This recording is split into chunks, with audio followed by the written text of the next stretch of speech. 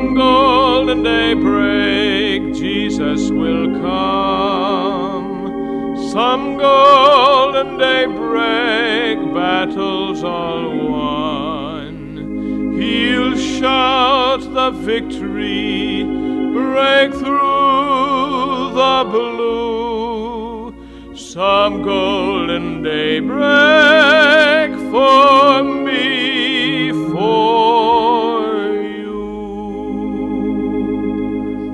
And we're happy for another morning and another opportunity to be able to come with you into your home with the Bright Spot Hour Gospel Broadcast. And this is Harold Seidler speaking. Now, my friend, if you're listening to us today, I hope that you'll remember that every day at this very same time, the Bright Spot Hour up on this same station. And if you'd be kind to call a friend, a neighbor, or relative and invite them to tune their radios, I would deeply appreciate your help. Thank you now. And you pray for us as we broadcast for Jesus today. First on the Hammond organ, Mrs. Garrett shall play for you Wonderful Peace.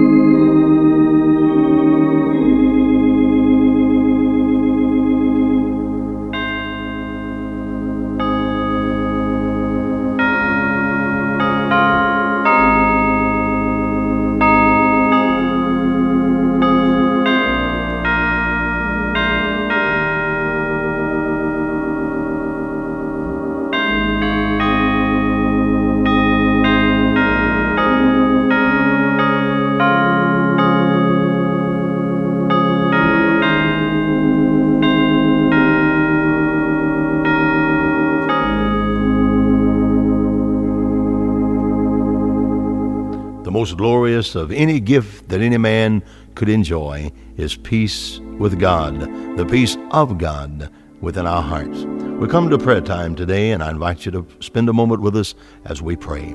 Our Father, we thank you for this great gift, wonderful peace, having been made by the blood of Jesus' cross. And we would never claim any standing or any peace or any virtue within ourselves, but we claim Jesus. We look to Him. We depend entirely upon Him. We recognize that our righteousness is in Him. Now, Lord God, there may be men or women listening to me now who are void of peace.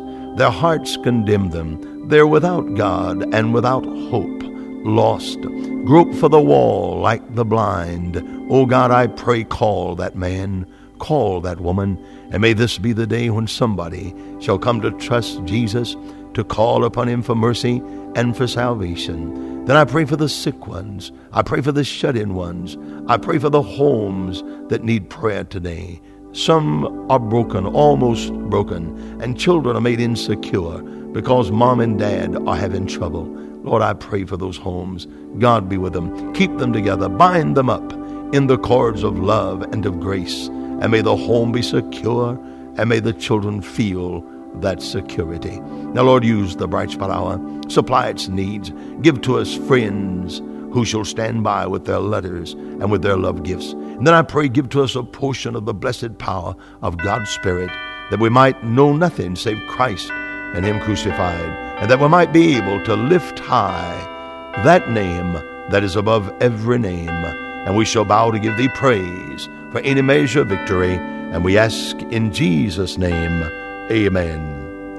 Now, Brother Gene Payne comes to the radio mic, guest soloist on the Bright Spot Hour this week, and he's going to sing Jesus Led Me All the Way. Someday life's journey shall be o'er,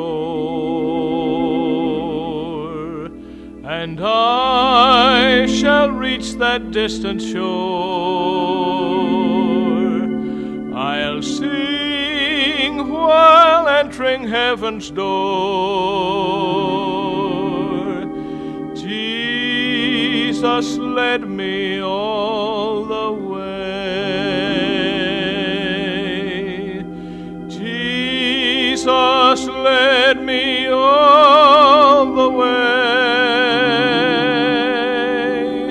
Led me step by step each day.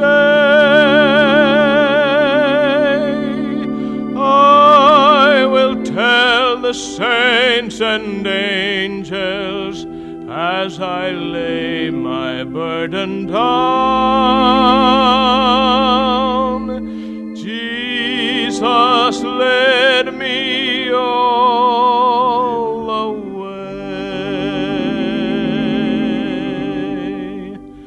and hitherto my Lord hath led.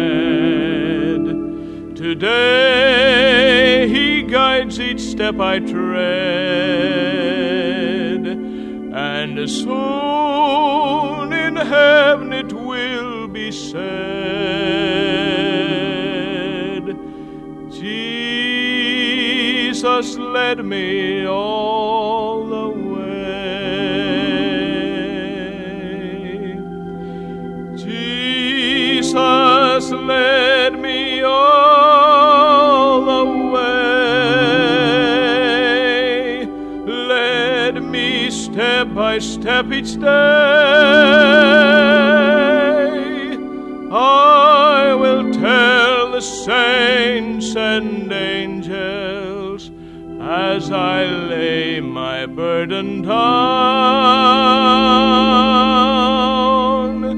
Jesus led me all the way.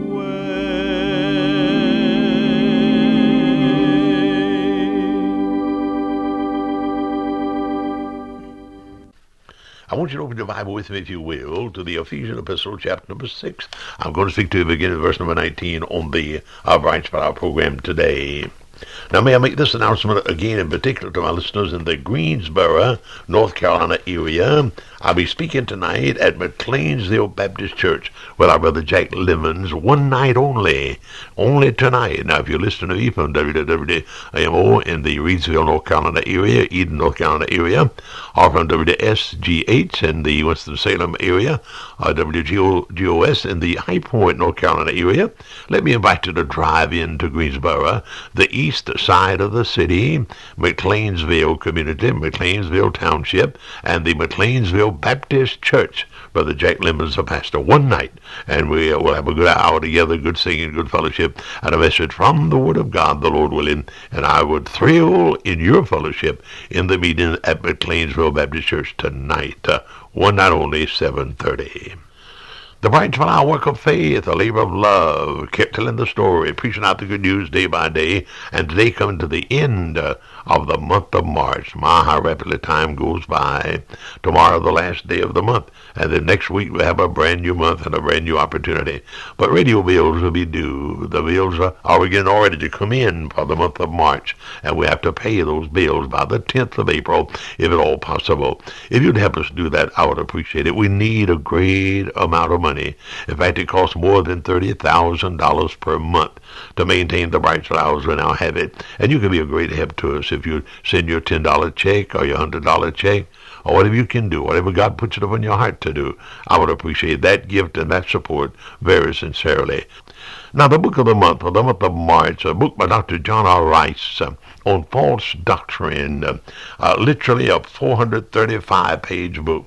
large manual, large book it is, and it is virtually an encyclopedia on false doctrines abroad in America. There are 14 chapters in the content of the book, and Dr. Rice in each chapter will tell you what these denominations believe, what they teach, and what they practice. In chapter 1, he points out the era of the Roman Catholic Church. In chapter 14, he points out the era of the Modernists and liberals in the Southern Baptist Convention. In chapter 12, he points out the era of Mormonism, the Church of the Latter-day Saints. In chapter number 8, he points out the era of the Jehovah's Witness movement. In chapter 7, he points out the era of Hyper-Calvinism. In chapter 6, he points out the era of the Neo-Pentecostal movement, the tongue movement. In chapter 4, he points out the era of the Seventh-day Adventist Church, who believe in soul annihilation and soul sleep. In chapter 3, he points out the era of the Christian Scientist movement.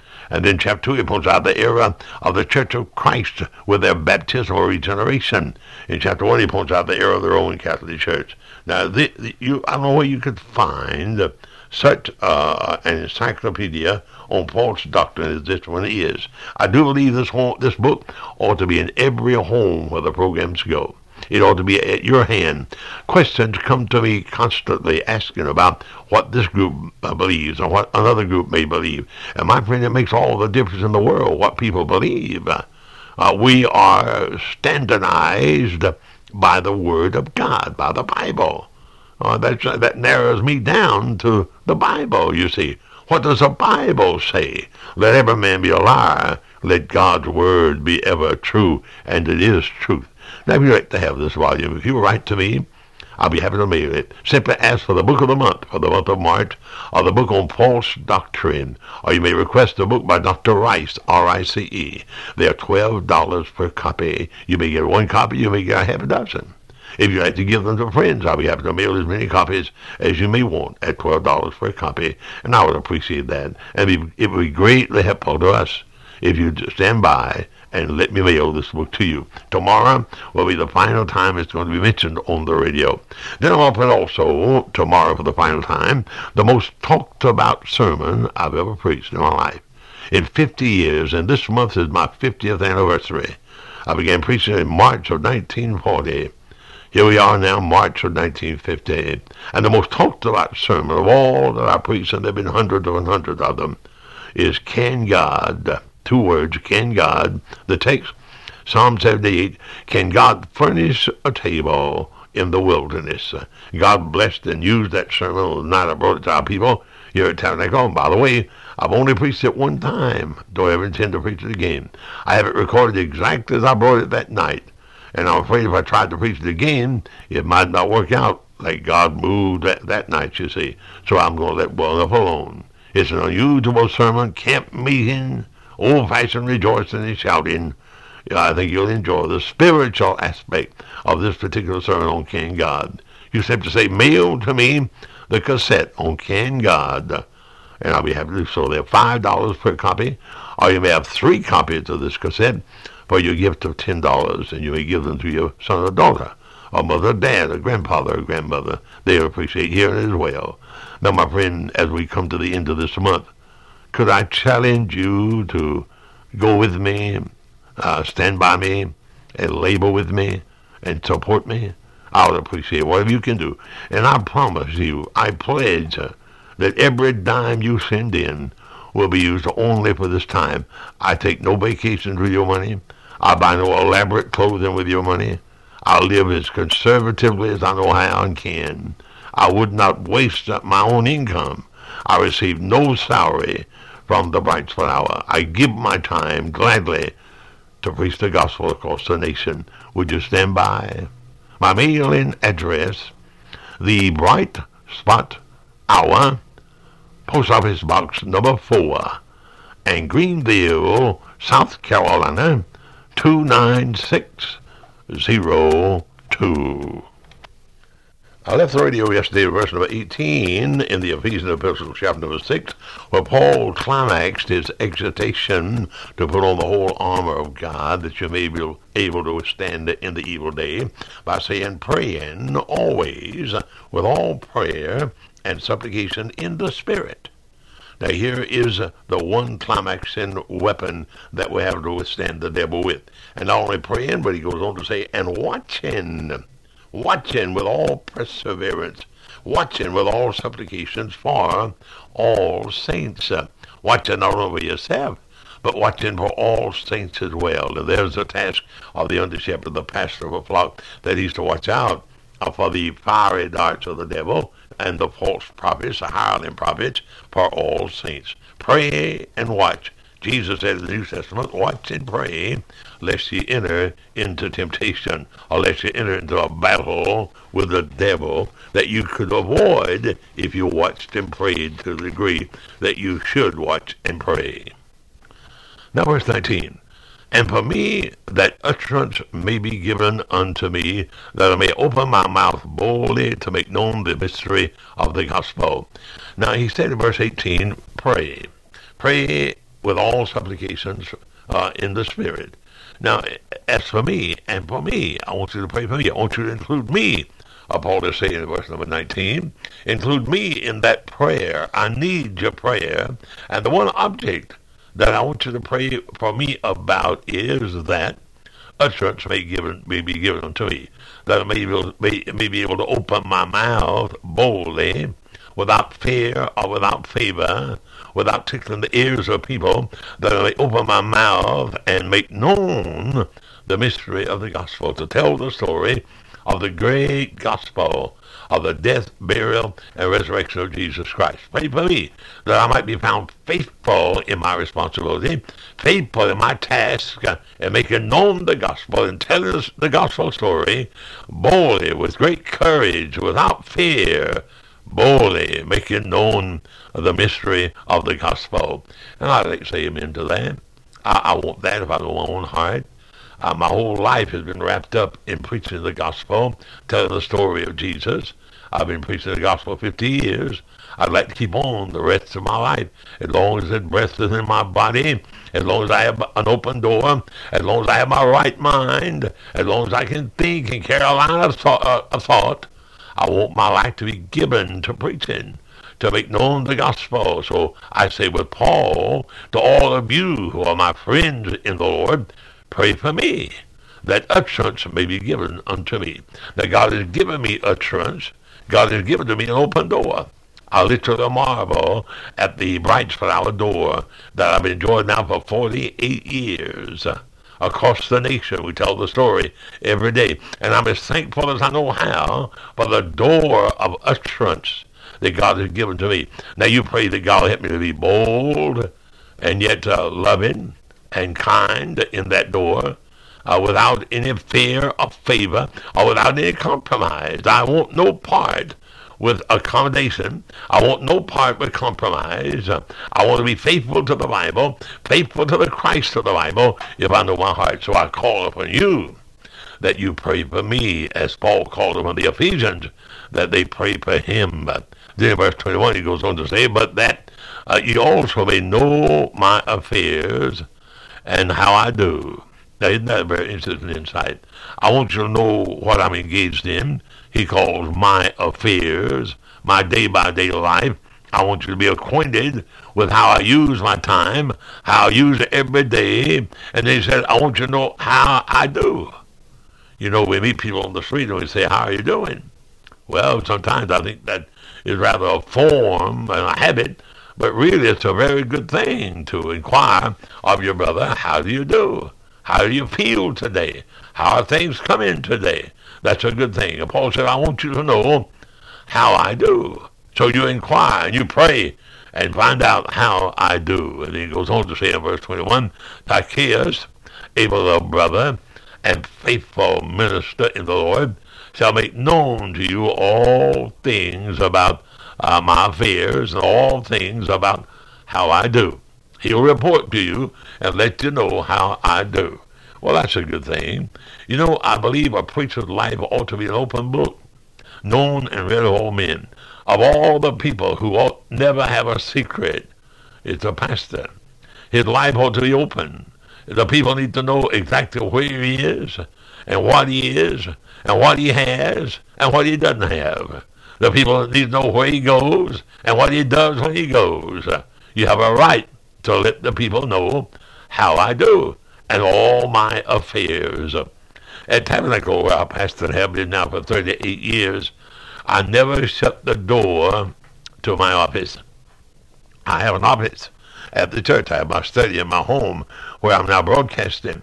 But I have an office at the church, and I'll go into that office every day I live and do the work that I have to do with the mail and with the phone calls and counseling people and dealing with people and dealing with the staff of 100 people. We have 100 people on the payroll at Tabernacle. And I have to deal with them. And I have to know about how they are doing. And I never shut my door. And my open door at Tabernacle is the same thing as my saying, I have no secrets. I have no personal time. My time is yours. My life is yours. My work is yours. What I do, what I am, where I go is not private, is not secret. I want you to know where I'm at. And you may walk into my office, I say to my people, with that open door any time you may. And I literally mean that. I'm not just trying to put on a show. I literally mean that. When you come to Tabernacle, you don't have to go through a secretary and find out exactly when you can see me and how long, and that secretary bring you in to see me. You walk in. Preacher, you'll never get anything done like that. Well, I've gotten by with it. I'm older than you are. It hadn't hurt me a great deal, don't think. And I've been doing that a long time. Don't plan to change. I think it's a dangerous thing for a pastor to shut his door. I mean, literally shut his door and spiritually shut his door. If you get to the place, pastor, that you withdraw yourself from your people, you might just as well give up your ministry and retire. No, Paul said, Tychicus will tell you all things about how I do and about my affairs. Then in verse 22, whom I have sent unto you for the same purpose, that you might know our affairs, and that you might comfort your heart in relation to how I do. And there is a tie between the pastor and the people. All of us will admit that. The people are concerned about the well-being of the pastor, and surely the pastor is concerned about the well-being of his people. And so mutually, both pastor and people need to know our affairs and how we all do, that we might comfort our hearts one toward another.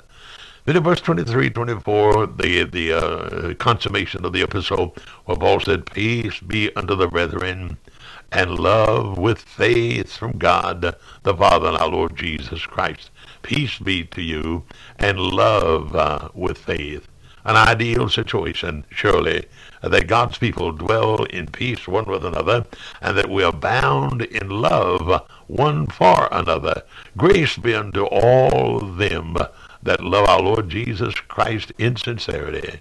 Now, isn't that a comment, insincerity, which would imply that there's some who claim to have grace, and there's some who claim to be at peace, and there are others who claim to have love, but without sincerity. And those are not real. And in many cases, those are not truly born again at all. But among the born again brethren, saved by grace through faith, with the peace of God within their heart, and the love of God abounding within their lives, then grace be unto all them that love our Lord Jesus with sincerity, and amen.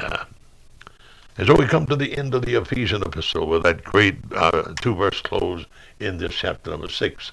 Now come in Monday, the Lord willing, we're going to open the Philippian epistle and commence a verse-by-verse exposition of the Philippian epistle on Monday. Thank you for listening today, and goodbye until our next broadcast time.